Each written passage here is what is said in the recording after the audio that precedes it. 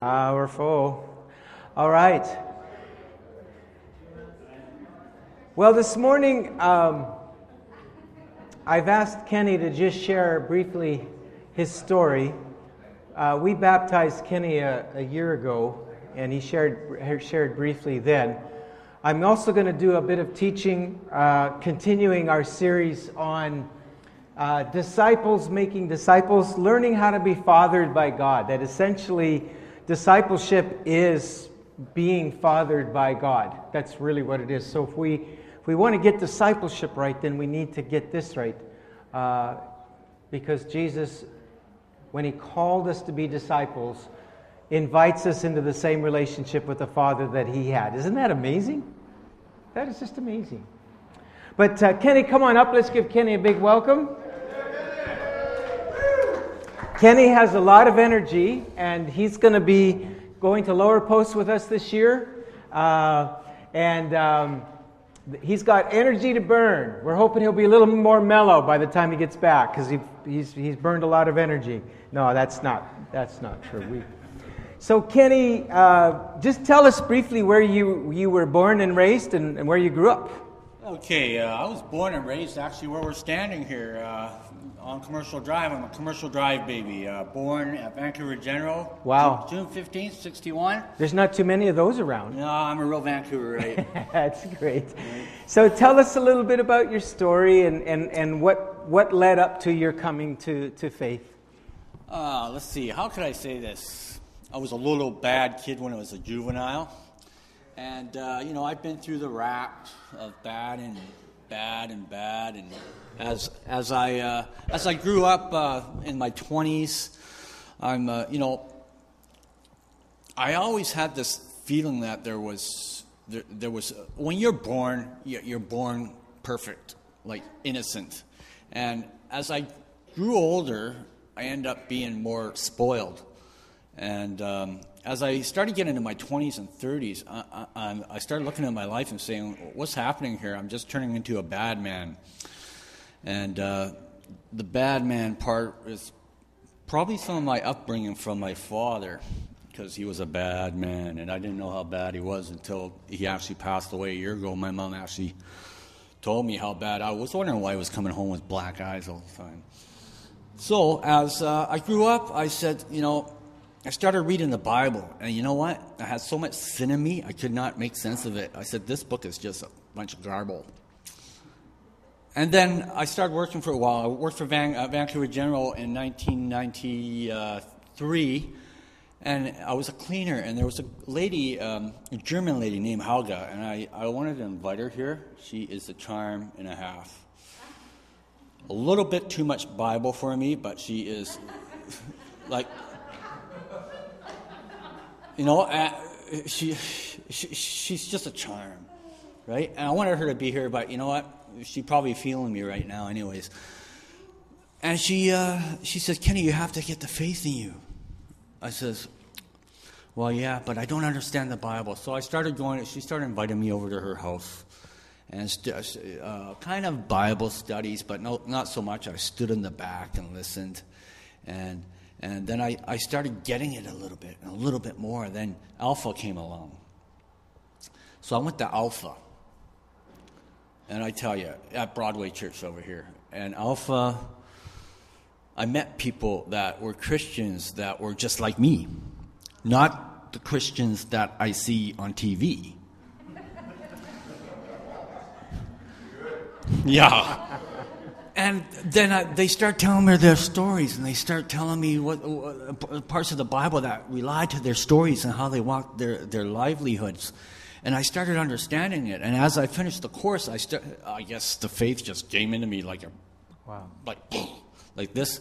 Everything I read in the Bible now, every time I read the book, I understand every bit of it. Every bit of it. You're doing better than me then. Well, no. Well... Except for the Old Testament. Okay.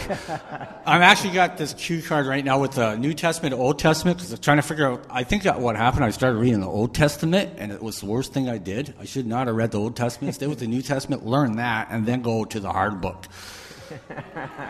And now I got a card that goes from the Old Testament, or from the New Testament to the Old Testament, so I could kind of relate with each thing, and it's still not easy. Right. So anyways, met Helga, and I was at Broadway Church, and the faith was there. Like I said, I could read this book, I got to understand it, and I felt like a fresh breath air hit me. It's like, I feel good. Like, even though today, like Friday was my birthday, a lot of things have come down. Like, when a lot of things come down on you, what happens? You get depressed. And you start hating everything in the world, and just everything. It's just bad karma that comes around you. But you know what? I got this faith, and I have a real hard time right now. Like, I'm depressed. But do I look depressed? No. Do I? I mean, I have real stuff coming down on me. But you know what? The faith in God has to me. It's like I'm here and I'm alive. It doesn't matter about my materialistic things. It's like I told my friends, I could lose everything I own today, and I'll still be happy the next day as I am today. You learn how to overcome materialistic things with faith. And just one more thing before I end here. Back to my dad. Father's Day, God bless you. He's passed away last year. He was the toughest guy I ever knew. Tougher than nails, okay? Tougher than cast iron nails. His last few days, I didn't think he wanted to tell me that he was passing away. But the last year he was there, I think, just to let you know, my mom and dad never brought me up in religion, okay?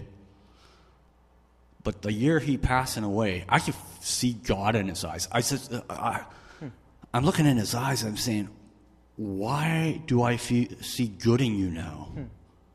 Right? Like it totally changed. Like, before it was like this, like anger. But now, I don't know, maybe he needed forgiveness and that stuff. And on his deathbed, he says, am I going to go to heaven? I said, Dad, you're going to go to heaven. Don't worry. But the changes that comes when it comes to the end of your life, why do people wait that long? Do it now. That's why I did it now. Yeah. That's right. You know, I love the world. I love everybody, except for the guys that come at me with downtown with things. Right? I love them too, but I run.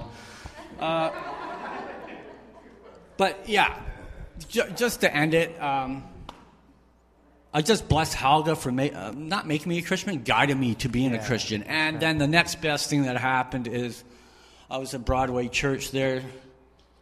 And there are a lot of nice people there, but I didn't feel home. And then I walked up, and I just bought my condo there years ago, and I came to this little place, and you just grow on me, people. Like, you're like home. Like, there's dad, there's dad, there's dad. They're all dads, right? So thank you for being kind of my dads. Yeah. Awesome. Thank you, Kenny. Beautiful.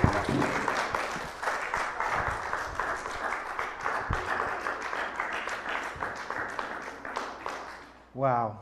Wonderful. Thank you, Kenny. It's incredible to hear stories, like that.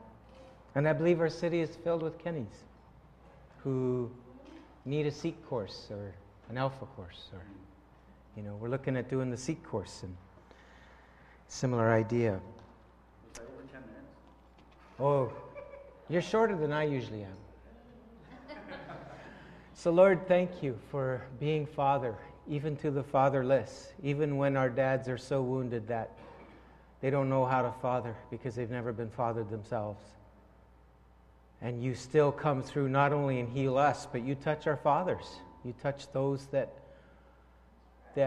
wounded us. You forgive them and heal them and restore them too. I ask for your help, Lord, now as I share on learning to be fathered by you, because ultimately there is one Father. And all fatherhood comes from you. Would you come and empower these next few minutes just to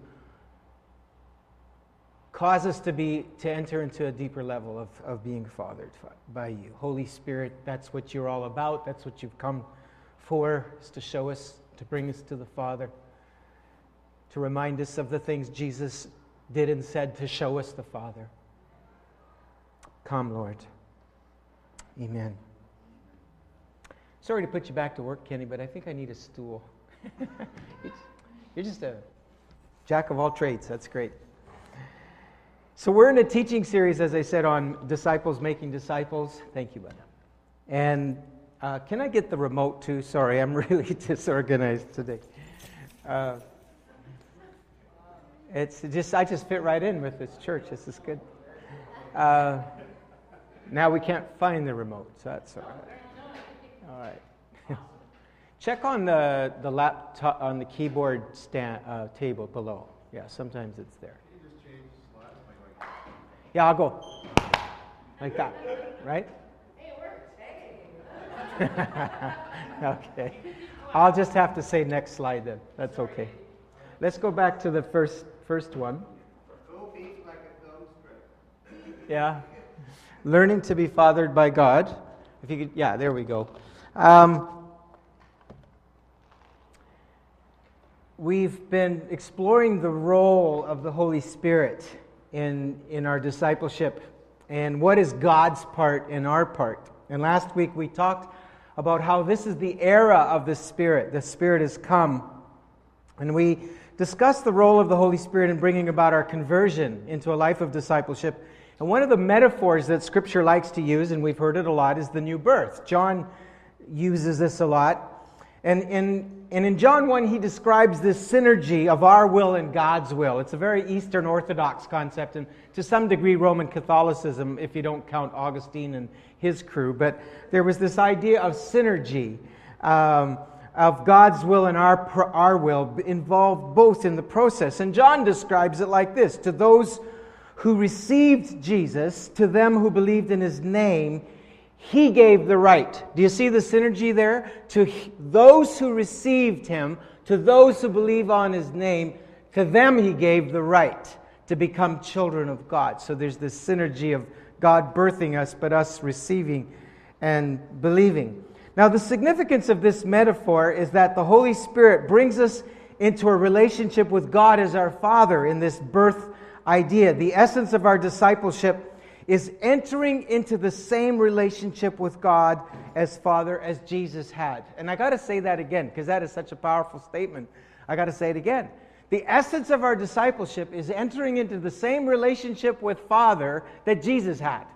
That's what it's about. We are being mentored by the Holy Spirit to know God as Father in the same way Jesus did. So this whole area of being fathered is very important if you want to be a follower of Jesus. So our text points this out in Romans chapter 8, verse 14. For those who are led by the Spirit of God, Paul wrote, are the children of God. The Spirit you received does not make you slaves so that you live in fear again. Rather, the Spirit you received brought your adoption to sonship. Now, I want you to note that, because that's often a misunderstood phrase when 20th, 21st century people read this, because the understanding of adoption here is totally different than our modern day understanding of adoption. Also, it seems very gender exclusive to say sonship. And keep in mind, this is the TNIV, which is an inclusive language edition of the Bible. So if God speaks is speaking to everyone, they won't say man, they'll say humanity. And yet, in this particular passage, even though it is obvious that Paul is referring to everybody, he calls it the adoption to sonship. So note that. We'll get back to that in a minute. And by Him we cry, Abba, which is kind of like daddy. It's a term of intimacy. Abba, Father. Keep in mind, the Jews were very upset that Jesus called God Abba. They didn't mind Him being Pater. They didn't mind God being this distant. I kind of get the picture of the Jewish people's idea of God as Luke Skywalker and Darth Vader. Luke, I am your father. That's kind of the picture I get of the Jewish idea. God was distant, He was powerful, but He wasn't intimate, He wasn't close. They didn't believe in calling Him Abba. And so when Jesus began to do that, they got very upset. Because he was, in one passage in John, it says, by doing that, you're making yourself equal with God. And so there was a lot of conflict over this issue of Father. In verse 16, the Spirit Himself testifies with our spirit that we are God's children. So the TNIV now brings back the inclusive language, not just God's sons, but God's children, sons and daughters. So what's going on here? Verse 17. Now if we are children, then we are heirs, heirs of God and co-heirs with Christ, if indeed we share in His sufferings, in order that we may also share in His glory.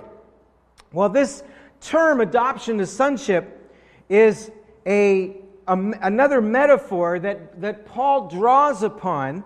It was familiar with the Greco-Roman world, where a son who was a firstborn heir would literally be under the tutelage of slaves until he became of age. And when he became of age, then he was, quote, adopted to sonship. He became a full heir. It'd be like Francesco Aquilini. You've heard of him? He's the owner of the Vancouver Canucks. And it's if you could imagine him having a son, and his son is a little guy, so he runs around and he's a water boy for the Canucks. And, he gets the hockey sticks for the players. You need these gopher jobs, right, for hockey teams and sports teams. And so here's the owner's son running around, but everybody knows he's the rightful heir to the Canucks. And when he becomes of age, the father says, son, you're no longer the water boy. You're no longer the hockey stick guy. You can enter the boardroom. You're now co-owner with me. And you're part of decision-making for the organization. And that's what Paul means when he says adoption to sonship. So it's gender inclusive. It includes all of us. He says as sons and daughters of God, that adoption process is where we're delivered from the law. He's using it as an analogy of being freed from legalism and the law to a relationship of grace through faith with our Father. If we can go to the next slide.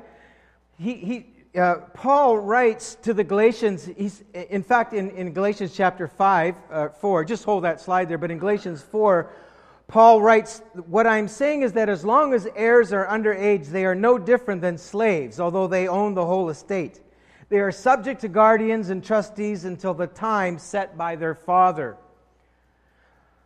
But in Galatians chapter 3, Paul writes this, so in Christ Jesus, you are all children of God through faith. For all of you were baptized into Christ, have clothed yourself with Christ. There is neither Jew nor Gentile, neither slave nor free, neither male nor female, for you are all one in Christ Jesus. If you belong to Christ, then you are Abraham's seed and heirs according to the promise. And so Paul is saying that the old way of initiation into the people of God was circumcision, and that was gender exclusive. It involved only males.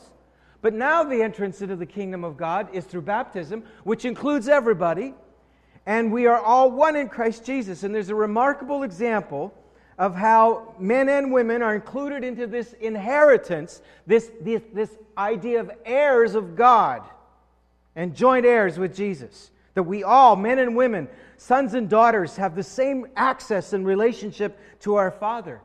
There's a remarkable picture of this, by the way, in the book of Job. Did you know this? Right at the very end of Job, the oldest book in the Old Testament. The oldest book in the Old Testament. Remember, Job goes through all that crap, right? He loses his family. He loses his sons and daughters. He loses his property. He gets sick. His wife tells him to curse God and die.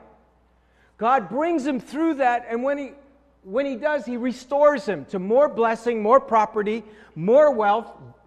His health is restored, and he gets what Scripture says, 7 sons and 3 daughters, doesn't even bother naming the sons, gives the name of the daughters as Jemima, that's where the pancakes come from.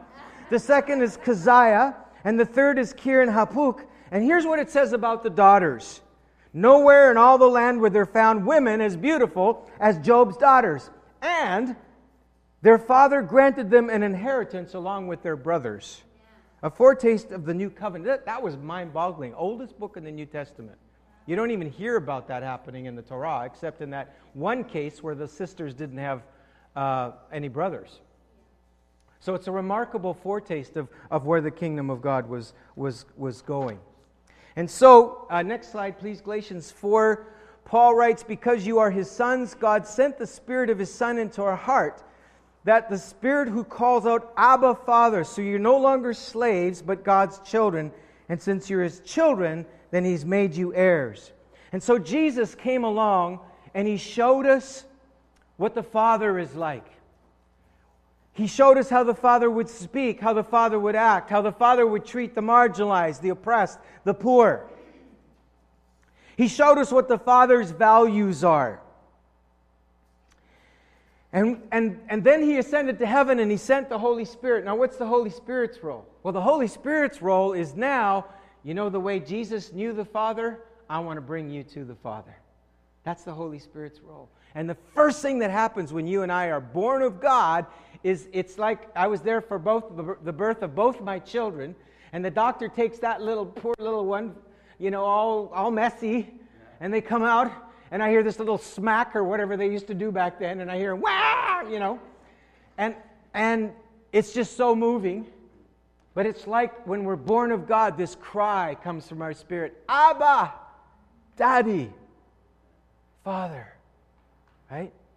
And that is the work of the Holy Spirit, bringing us to the Father. Paul wrote the Ephesians and he said, for through him, speaking of Jesus, we both, speaking of Jews and Gentiles, or male and female, or slaves and free, or poor and rich, or whatever you want to throw in there, we all have access to the Father by one Spirit. Consequently, we are no more foreigners and strangers. Turn to the person next to you and say, you're no longer riffraff. No, I'm just kidding. You don't need to do that. Some of my old Pentecostalism coming back there for a minute. All right. So for the last 15 minutes, I want to give you an outline of how God fathers us. If we can go to the next slide, please. Robert Bly, in his book Iron John, which is a secular book written for men, I've drawn from some of his material for our men's retreats. But he wrote about a problem he noticed as he traveled across the continent, that as he talked to men, he heard this phrase, this common angst and pain that men would say, there is not enough father. He would hear that. And it was a strange phrase, because you'd think they would say there's not enough fathers. We don't have enough dads around. But that's not what these guys were saying. They would say there is not enough father. It was like a substance or something that was missing.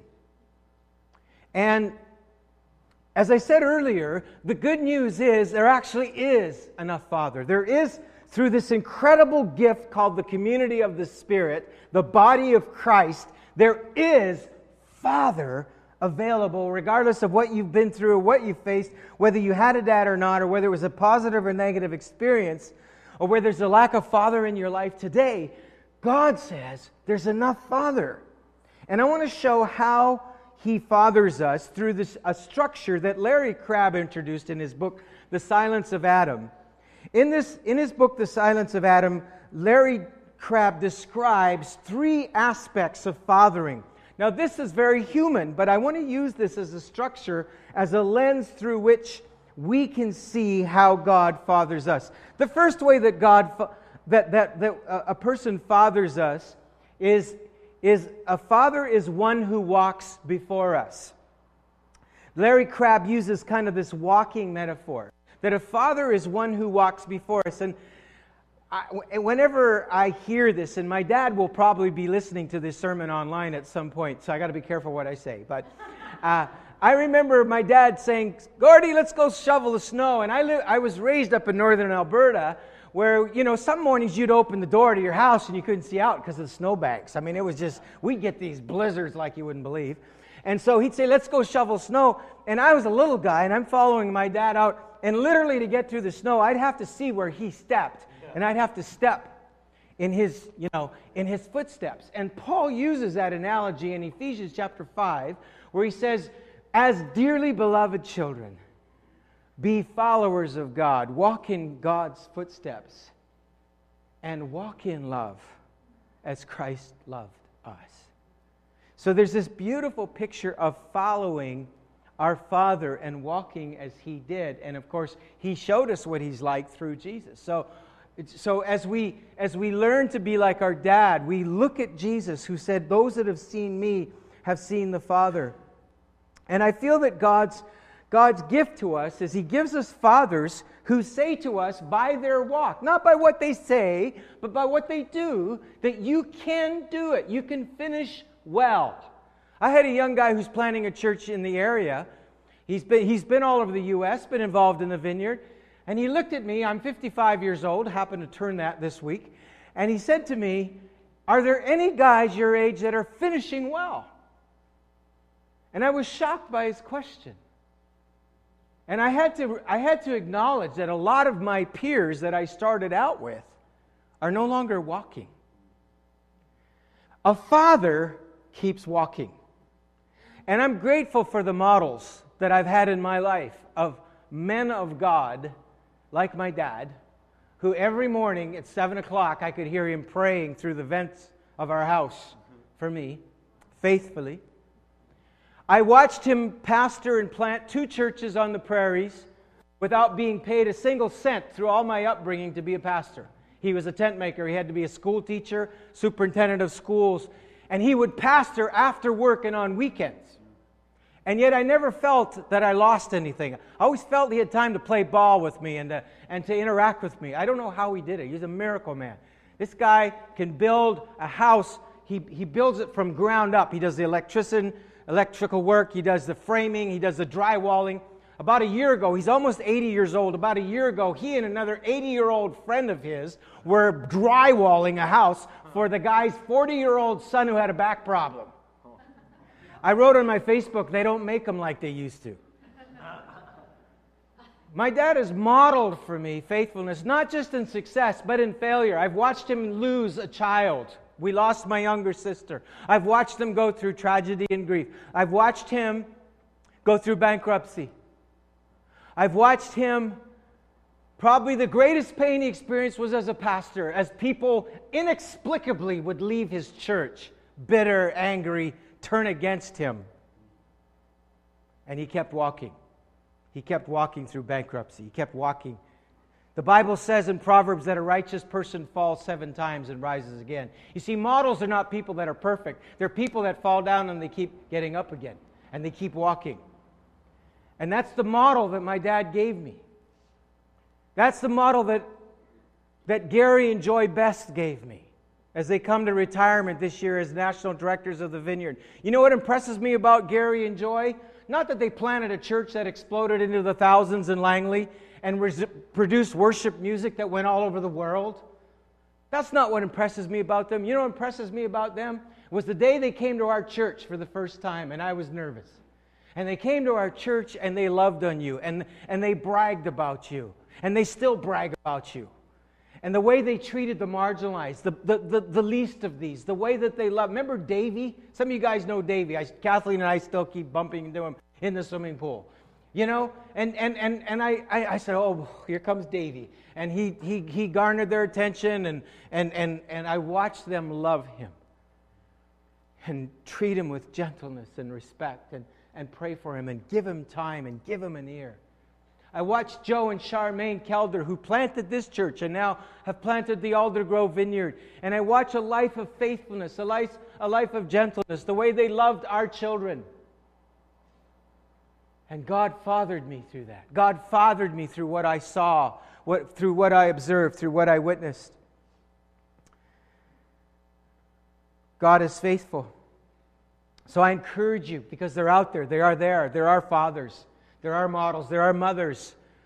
Peter and Jessica are going to teach on church fathers and church mothers. And sometimes, you know, when my eyes get blind, I go back to church history and I find some heroes from other generations. What is it that they say that tradition is the democracy of the dead? And, you know, when you go back and you read the lives of faithful men and women who have followed God, be inspired by them. The second point, if you move the slide forward, is a father is one who turns to us. So a father walks before us and says, you can finish well. As Paul said to Timothy, I have fought a good fight. I have finished the course. I've kept the faith. Timothy, I did it. You can do it. It can be done. You can finish well. You can. Did Paul suffer? Absolutely. Did he have setbacks? Absolutely. Did he have failure? Absolutely. But Timothy, you can finish well. You get up and you keep walking. The father, secondly, does is he turns around to his son or daughter and he says, I am here for you. You are not alone. There is something about fathering that if I could just model it, it's the hand on the shoulder that says, son, you're not alone. John Eldridge, who wrote a book called Being Fathered by God, says that there is a chronic disease of men in this continent who believe that they're alone, that they have to do it on their own, that they don't have backup, that their dad's not for them. But a father turns to his son or daughter and says, I'm here. You are not alone. And I believe that God wants to speak to us through the words of Jesus, who said, I will not leave you as orphans, I will come to you. By the Spirit, the Father whispers to you and I, you are not alone, I am with you. Dietrich Bonhoeffer wrote from prison, and he wrote about the power of encouragement. And he wrote these words, that encouragement through the mouth of a believer is 10 times more powerful than receiving it directly from God. And the primary way that God wants to communicate to you and I that He is here for us is through the body of Christ, through the family of God. That's why Paul says, you know what the primary characteristic is of the Holy Spirit? Do you know why he said, don't be drunk with wine, but be filled with the Holy Spirit, speaking to one another with psalms and hymns? Because when you're drunk with wine, you're into yourself. You're not looking out for other people. You're just trying to survive to get home safely. But when you're filled with the Holy Spirit, you have an eye for others, and you begin to spot the good things that the Father is doing, and you affirm that, and you speak the Word of God. You speak the word of encouragement. And so, and in Colossians, he said this, let the word of Christ, let the message of Christ dwell in you richly as you teach and admonish one another with all wisdom through psalms, hymns, songs. And I want to affirm you as a church. I see you doing that. I see you encouraging each other. I see you got each other's backs.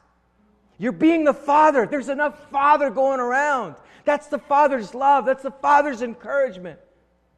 Who says, I'm here, you're not alone. We've got a God who's not just up there somewhere. He's a God with skin on, as the little girl said. We are that to one another through encouragement. You know what encouragement is? It's when I give you courage. You know what discourage is? It's when I take courage away from you. And you and I are always one or the other. We're always giving courage or we're taking courage away from one another. There's no in between. You and I are either giving each other courage or we're taking it away. But there's a spirit of encouragement on this church. Wasn't always that way. Used to be a pretty discouraging place sometimes. Yeah? People, you'd walk in and they'd glare at you. Remember when I first started coming, it's kind of like, what are you doing here? Go back to Alberta, or something like that. So God is there. He's not only there to affirm us, He sees what we do. Even when people overlook, God sees. The writer of Hebrews says He's not unrighteous to forget our labor of love. He sees our pain. He sees our tears. I remember when I was 8 years old, my dad was going to university in the summertime in Edmonton, and I was staying at my grandma's place. And my grandma and grandpa were at work. My dad was at school. I don't know where my mom was. But I was given custody to my uncle to take care of me for a few hours. And he got his wires crossed and ended up leaving me. I was playing in the backyard of the house. I was 8 years old. And I was playing in my grandma's garden because I used to raid it for these baby carrots and these little peas, I love those peas, man. I'd eat the whole pod, you guys do that too. And I went back to find out where my uncle, because he seemed to be taking a long time, and the door was locked. And I went around the house, and that door was locked, and everybody was gone. And here I was, all of a sudden in a big city, because we didn't live in the big city, we lived in a small town. I just was all of a sudden overcome with panic. And I realized I'd been left. And I literally wept for 2 hours. I just bawled my eyes out. I was just panicking. And I remembered a woman walked by in front of me with her baby and a friend. And she said, oh, don't cry. Big boys don't cry. Right? And that's a very painful memory for me, because it was the sense that, number one, I had no right to cry, and number two, that nobody really heard or cared. Yeah. And you see, Psalm says that our Father keeps our tears in His bottle. He keeps a record of every teardrop. And He validates our pain. He hears our cry. And that's the message of the Psalms, is that God is a God who hears. And He tells us it's okay to cry. It's okay to shed tears. And He tells us that the sufferings of our present time are not worthy to be compared with the glory that will be revealed in us. And finally, the third thing is the Father is one who resumes walking. So He's walking before us, and we follow. He turns to us and says, you're not alone. But Larry Crabb says that a father turns and continues walking. Now, what's that about? Because each of us, we walk our own road. We each have our own journey. I cannot live your life for you. Only you can. Each one of us has been given a life, a soul. The Scriptures describe it as a book that's been written. Every one of us has a book written about our life. And no one else can live it. And God says, in His fathering, you can do it. You can finish well. I believe in you because I'm in you. And you can do this. Paul says to Timothy, as Timothy is crying. Now, Timothy was a grown guy crying. And he's saying, Paul, don't leave me here in Ephesus. This is a crazy place. A lot of heretics. I can't do it. I can't do it. And Paul says, Timothy, stay there. Stay in Ephesus. He says, God has not given you the spirit of fear. Stir up the gift within you. You can do it. Preach, rebuke, exhort. Be a pastor. Be a leader. You can do it, Timothy. Timothy was just a young guy. He said, Paul, I need you around. You ever feel like you've been, all of your securities have been ripped out from underneath you, and Kathleen and I are feeling that a bit with Gary and Joy retiring. Is all of a sudden we're stepping up now and we're going, oh my God, this is scary, right? But God loves to bring us into those situations. There's an incredible story from Joshua where after they'd conquered a part of the promised land, they began to give each of the tribes allotments. And you see, each of us have been given an allotment and an inheritance in our life. As individuals and as a church, we have an inheritance. I believe that our inheritance as a local church is East Van, is this city, and different parts as people are sent out and plant. Those are allotments that God says, those are yours. But here's the deal. When He gives you an allotment, He says, this is your inheritance. And you go and say, oh, yeah, but there's giants in there. Yeah, well, drive them out. Yeah, but there's obstacles. Well, remove them. See, if you study that story, and I know we all have problems with, some of us have problems with the violence of that part, but the point is that when God promises us something, it's not just handed to us on a platter. We have to fight for it. There's a struggle for that, a struggle of faith, right? And there's obstacles, and anything worth obtaining in our life requires struggle, and I feel that's what the Father wants to convey to us, is that don't allow the fact that there is struggle to deter you or discourage you. And so these tribes were being allotted different parts, and there were the descendants of Joseph who were handed this territory, and they outgrew it. They didn't fit, and they were feeling squashed and cramped. And so they said to Joshua, they said, there's no room here. He says, well, I've given you all that too. And they said, yeah, but there's a bunch of trees there, and we're farmers. And Joshua says, oh yeah, and then they said, yeah, but there's big Canaanites there, like these big Canaanites, and they have chariots, like the modern day tank, right? They have chariots. So they're saying, Joshua, it's just not working. There's too much force there. There's chariots there. There's big Canaanites, giants there, and it reminds me. I talked to a church planter in the Vancouver area recently, and he and his wife were ready to quit. And I was trying to encourage him, and he said, well, we want to stay, but we never believed it was going to be this hard. We never believed it was going to be this difficult. Now keep that in mind, Because Joshua, when these people said to him, it's too hard, here's what Joshua said to Ephraim and Manasseh. You are numerous and very powerful. Now, here's the fathering of God coming through Joshua. He says, you will not only have one allotment, but the forested hill country as well. Here's what you do. You clear the land, and its farthest limits will be yours. Though the Canaanites have chariots fitted with iron, and though they are strong, you can drive them out. You can do it. Do it. And some of you need to hear that this morning. You're facing obstacles, and God's saying, you can do it. You can finish well. You can keep walking. I know it's hard. God said never. What is that bit about what we read? If we're children, then heirs, and if we suffer with Him. There's suffering in this. Oh, I forgot that bit. Forgot that little footnote to our discipleship, right? There is suffering. You can do it. Now, if we can go to the next slide, I want to show you how God is fathering us today. A few months ago, I was meditating on the construction of the temple by Solomon. And I was going through my own personal anguish because another person had announced that they were moving away. And I was just saying, God, it's just so hard to build something here. It's so, there's such a challenge of transience. And as I was studying the temple, I was struck by the fact that Solomon built two massive pillars in front of the temple. And he named them. The first one was Yakin, Jakin, which means stability. The other one he named Boaz, which means strength. And I felt like God promised me that He was bringing strength and stability to our local church.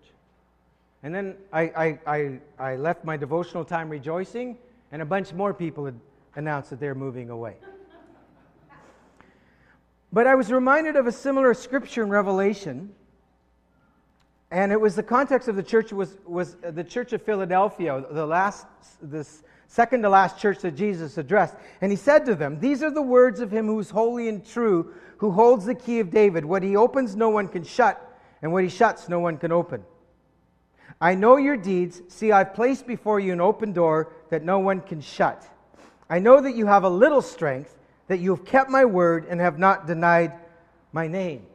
So here is a local church that Jesus said, your strength is small. They felt insignificant, but He said to them, you've got a little strength, and you haven't denied me, and you have an open door. And then He went on to say this, next slide. I am coming soon. Hold on to what you have so that no one will take your crown. Those who are victorious I will make pillars in the temple of my God. Never again will they leave it. How is God fathering us today? First of all, He says, hold on to what you have. Do you know what you have? How many know if you don't know what you have, you can't hold on to it? So the first thing is, stay aware of what you have. Why do people end up in adultery? Because they lose sight of what they have. Why do people walk away from God? They lose sight of what they have. See, I believe that when you and I are unfaithful, when we walk away and we give up because it's too hard, I didn't sign up for this. When we walk away and check out and quit on something that is a promise of God that we've pursued, we throw away a crown. We throw away a treasure. And someone else comes along and reaps the reward that we should have had. Hold on to what you have, that no one take your crown. Doesn't mean that God doesn't forgive. Of course He does. He's merciful. But the tragedy is that all the hard work and tears that we sowed, someone else gains the benefit. See, there's a treasure, there's a crown that each of you has. God says, hold fast to what you have. I think this is graphically illustrated in this story that Daniel Snell forwarded to us about a missionary couple in 1921 named David and Svea Flood, who went with their 2-year-old son from Sweden to the heart of Africa, to what was then called the Belgian Congo. And they met up with another Scandinavian couple, the Ericksons, and the four of them sought God for direction.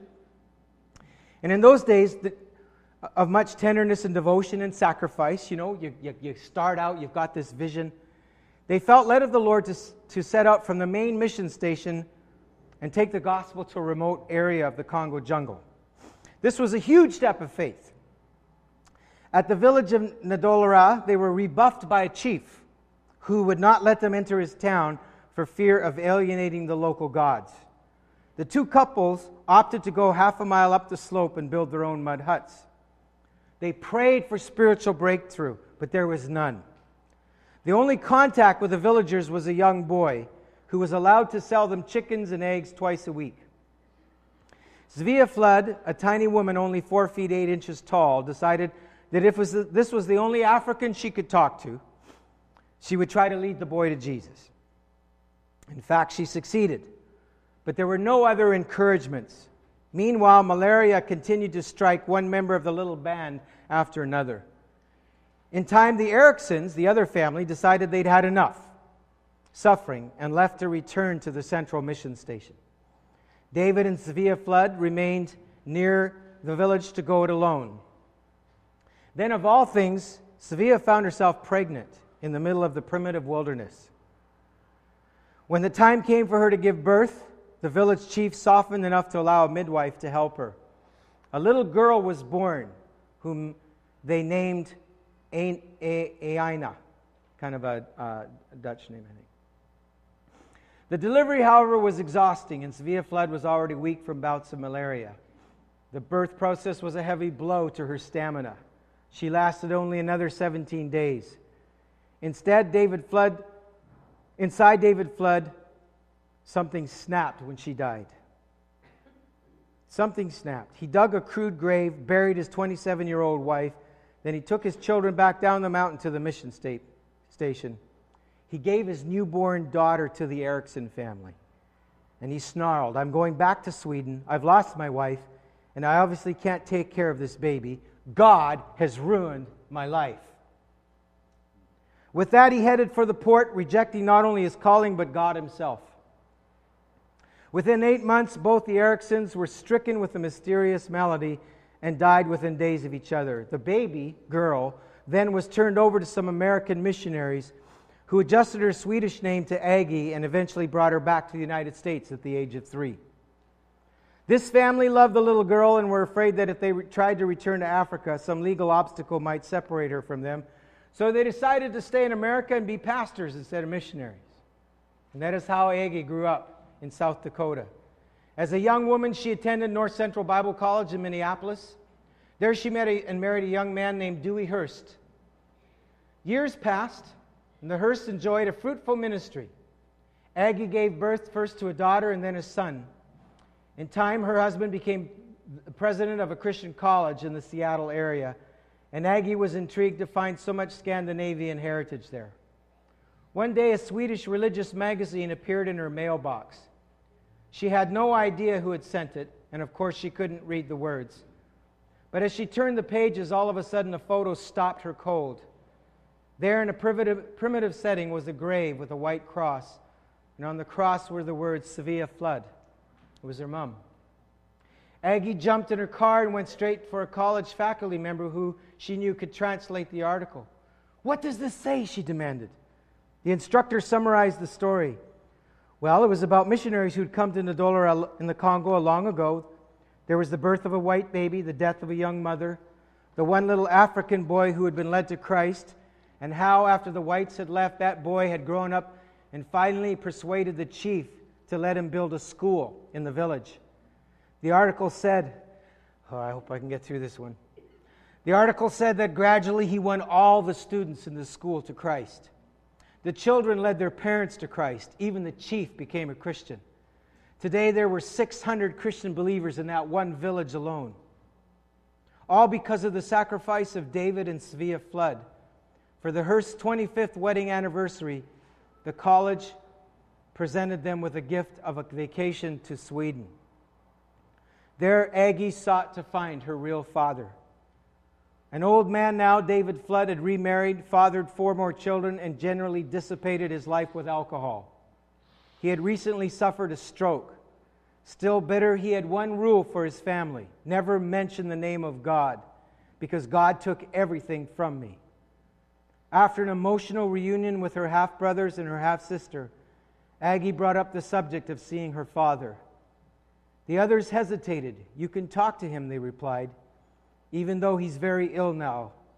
But you need to know that whenever he hears the name of God, he flies into a rage." Aggie was not to be deterred. She walked into the squalid apartment with liquor bottles everywhere and approached the 73-year-old man lying in a rumpled bed. "Papa," she said tentatively. He turned and began to cry. "Aina," he said, "I never meant to give you away." "It's all right, Papa," she replied, taking him gently in her arms. "God took care of me." The man instantly stiffened. The tears stopped. God forgot all of us. Our lives have been like this because of him. He turned his face back to the wall. Aggie stroked his face and then continued undaunted. "Papa, I've got a little story to tell you, and it's a true one. You didn't go to Africa in vain, and Mama didn't die in vain. The little boy you won to the Lord grew up to win that whole village to Jesus Christ. The one seed you planted just kept growing and growing. Today there are 600 African people serving the Lord because you were faithful to the call of God in your life. Papa, Jesus loves you. He has never hated you." The old man turned back to look into his daughter's eyes. His body relaxed. He began to talk. And by the end of the afternoon, he had come back to God, the God he had resented for so many decades. Over the next few days, father and daughter enjoyed warm moments together. Aggie and her husband soon had to return to America, and within a few months, David Flood had gone into eternity. A few years later, the Hearsts were attending a high-level evangelism conference in London, England, when a report was given from the nation of Zaire, formerly the Belgian Congo. The superintendent of the National Church of Zaire, representing 110,000 baptized believers, spoke eloquently of the gospel spread in his nation. Aggie could not help going to ask him afterward if he'd heard of David and Sevilla Flood. "Yes, madam," the man replied in French, his words then being translated into English. "It was Sevilla Flood who led me to Jesus Christ. I was the boy who brought food to your parents before you were born. In fact, to this day your mother's grave and her memory are honored by all of us." He embraced her in a long, sobbing hug. Then he continued, "You must come to Africa to see, because your mother is the most famous person in our history." In time, that is exactly what Aggie did. They were welcomed by cheering throngs of villagers. She even met the man who'd been hired by her father many years before to carry her back down the mountain in a hammock cradle. The most dramatic moment, of course, was when the pastor escorted Aggie to see her mother's white cross for herself. She knelt in the soil to pray and give thanks. Later that day in the church, the pastor read from John 12:24. "I tell you the truth, unless a kernel of wheat falls to the ground and dies, it remains only a single seed. But if it dies, it produces many seeds." He then followed with Psalm 126, verse 5. "Those who sow in tears will reap with songs of joy."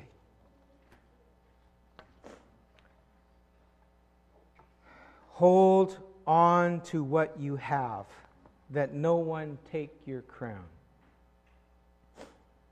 The only tragedy of that story is that a man lived embittered against God for 3 decades, drowning his pain in alcohol, with no idea of what God saw, with no idea of the crown that was there for the taking. I'm not condemning him for leaving. I probably would have done the same thing. But I think it's the whole element of knowing that we have a God who hears our pain and can handle our anger and handle our frustration. And if he would have just vented it directly to him rather than turning his back, the Father would have been there to walk him through it. So my question for you today is, what is the crown that the Father is asking you to hold on to? hold on to you have. Where is the Holy Spirit challenging you to hold on? Or what is the Holy Spirit challenging you to hold on? What do you need to overcome in order to do that? What battle are you facing? Where are you tempted to give up and to just chuck it all away? To say, I didn't sign up for this. Can you hear your Father whispering to you? You can do it. Hold on to what you have. Don't let anyone take your crown. Father, thank you for your fathering heart.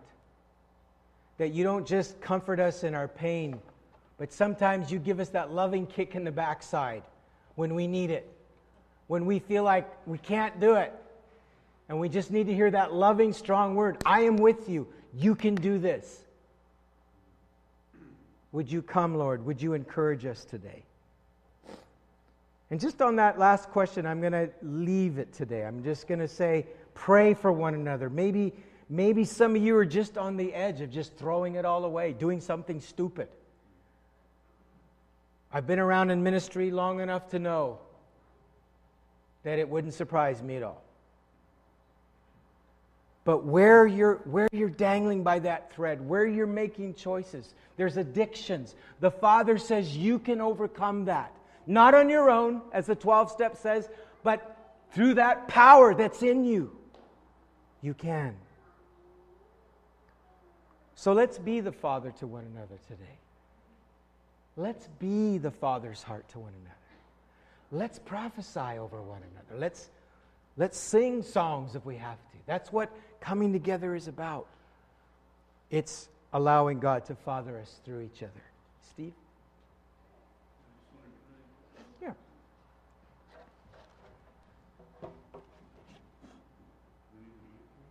Sure.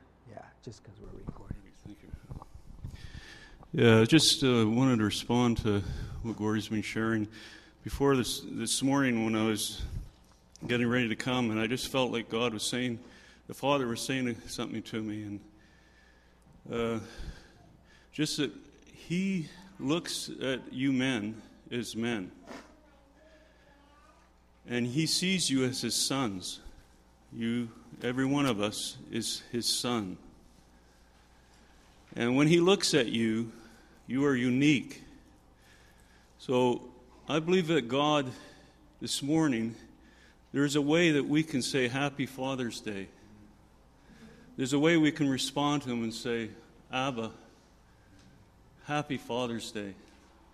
And that's to respond to the message this morning and say, Dad, I want to stand up and say to you, by your grace and by the strength you give me, I want to never doubt your love for me the rest of my life. Amen. I want to stand this morning and make a decision. By your grace and by your mercy and your strength you give me, I never want to doubt your love for me. So that we can make a decision now, this morning, that will affect the rest of your life. No matter what comes, you'll remember that you responded and said, Father, I will never doubt your love for me. And God will give you grace. See, there's times when you can make a decision to make a commitment, to be the man God called you to be. So I just would like, if it's all right with Gordy, to give a chance. If you want to do that, if that's a desire in your heart, to respond to the Father this morning and say, by your grace. And there's one other thing I want to say first. One of the problems we have as men is we compare ourselves to other men. And that's poison. Yeah, that's right. You compare how your life is going, what you have, what you do for God to the guy next to you. And that isn't what God wants. He doesn't look at you the same as He looks at Gordy or looks at anybody else. You're uniquely His son. And He never asked you to be Gordy. He never asked you to be anybody else but who you are. And He's proud of you. Now, God isn't always easy to get along with because He's holy and we're not. But we got to always start at the point that He loves us and accepts us because we have put ourselves in His care and trust by believing in His Son. And that made it automatic that you became His son. And so I just again want to say, if you want to respond to the message this morning and stand before God the Father and say, I would like to say to you, Father, by your grace, by your strength, the rest of my life, I want to never doubt your love for me, no matter what. See, that guy did not have to, and I agree with Gordy. I probably would have run too. I can't imagine the pain and suffering he went through. So there's no judgment here at all. But I'm just saying, we can make a decision that could make a difference in our lives. So if you want to respond to that, I'm just going to ask you as a man to stand before God and just say, Father, by your grace, I'd like to make that commitment to you. So if you want to stand with me, go ahead. Right.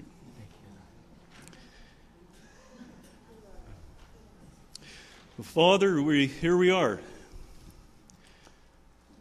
men of God, men that you've chosen, men that you've called, and we synergized with you. We responded to the message of truth and the gospel of your Son, Jesus Christ, and we said, yes, Father, we will believe that you love us, and we will believe that He died for us, and that you sent your only begotten Son.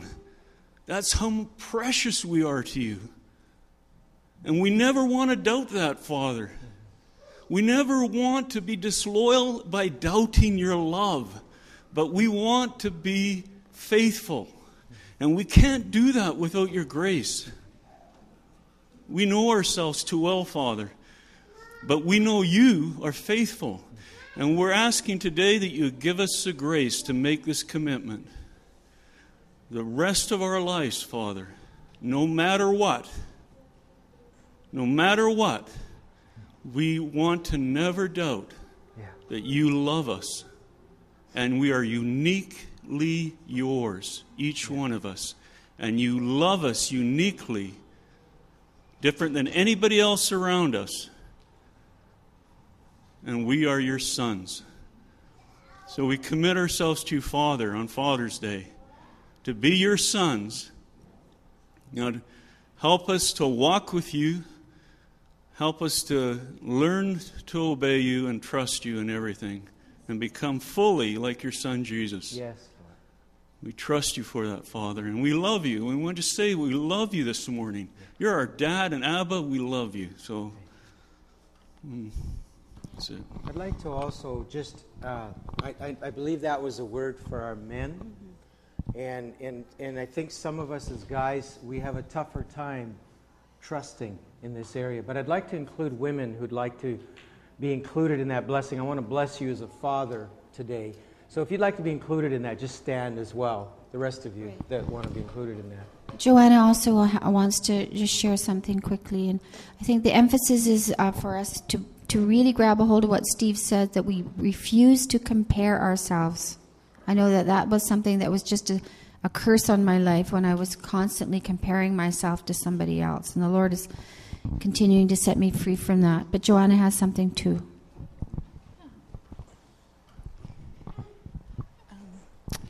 Yeah, the thing that is touching me right now that I just felt like I was supposed to share, because maybe there was somebody else in the same spot too. But I was really touched by Gordy's story of being left alone and then being told by somebody that they weren't supposed to cry, that it wasn't okay to cry. And that was something pretty tender for me, because my understanding when someone encourages you, and the other half of the sermon was a father is somebody that says, come on, you can do it. It's a hard struggle, but keep going. Don't let the obstacles go, is that my understanding is those two are in opposition with each other.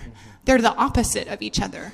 That when you're being told, you can do it, get the giants, get whatever, go through the struggle, it's when you're stuffing it down. It's when you're sucking it up, when you're not sharing your tenderness, when you're not sharing that you need to cry.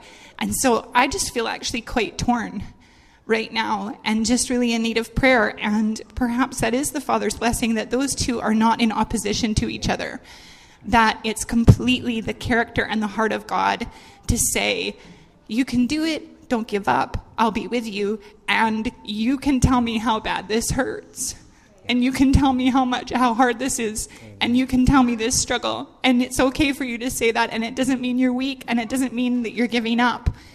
It just means that you're hurt and I hear you. That's right. So that's my thought for the day. Good word. Yeah. So let me bless you. And I do encourage you all to, if any of these things have spoken to you, to just make sure that you get somebody to pray with you and just express. If you just put it in the last, Mark, if you could just put it on the last slide. Just this question, there we go. I'll leave that question there. What is the obstacle? And maybe it is that sense of paradox or contradiction. And I grew up with basically believing that it was not okay to be real with God. And I suffered a nervous breakdown at the age of 30 and put me out of ministry for a couple years because I didn't know how to deal with my grief, my disappointment, my pain. And I realized that lament and vent is part of worship. It's not a contradiction to it. So I bless you to be children of your Father, who has sent the Spirit of His Son into your hearts, that cries out, Abba, Father, who cried out in the garden with loud cries and tears, and it says He was heard because of His reverent heart. In the midst of His pain, He said, Father, if there's any way out of this, get me out of this. That's the Spirit of His Son that He's put in you. So I bless you to be children, sons and daughters of your Father, and to walk in His grace, to walk in His peace. As Paul said to Timothy, grace, peace, and mercy from God our Father and the Lord Jesus Christ. You can do it because the greater one is in you. But when you feel you can't, it's okay to say so and to tell me. So I bless you to be people of the Trinity, sons and daughters of the Father, and to walk in that life of the Trinity. In the name of the Father, the Son, and the Holy Spirit. And everybody said, Amen. God bless you. Go in peace.